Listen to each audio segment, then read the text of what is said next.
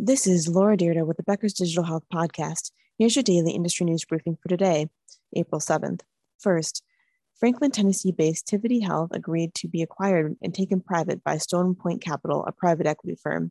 Under terms of the definitive agreement, Tivity, a consumer health company, will be acquired in a transaction valued at $2 billion. Tivity Health stockholders will receive $32.50 in cash per share. Tivity provides access to in-person and virtual physical activity, social and mental enrichment programs, and a suite of physical medicine and integrative health services for seniors.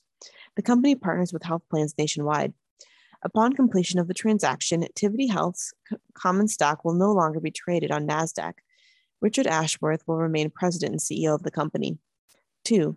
Houston-based Memorial Hermann Health System participated in a $150 million Series D funding round for Clarify Health, a cloud analytics and value-based payments platform. Clarify Health's platform connects clinical performance to financial incentives to enable the transaction of value-based payments. Its customers include 75 healthcare organizations.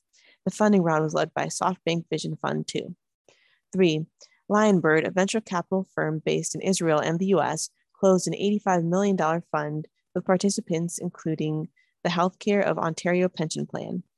Lionbird plans to invest in 15 to 20 early-stage digital health companies with the new fund. The company aims to promote a new era of healthcare technology focused on creating measurable clinical value and benefit for patients and providers. Lionbird has already invested in 30 companies, including TytoCare, Ovia Health, Protenus, Laguna Health, and Rhino Health. And 4, Epic is integrating Lineate interoperability with its Gardenplot, a new hosted and supported software as a service model for independent medical groups. Gardenplot offers medical groups Epic software and solutions.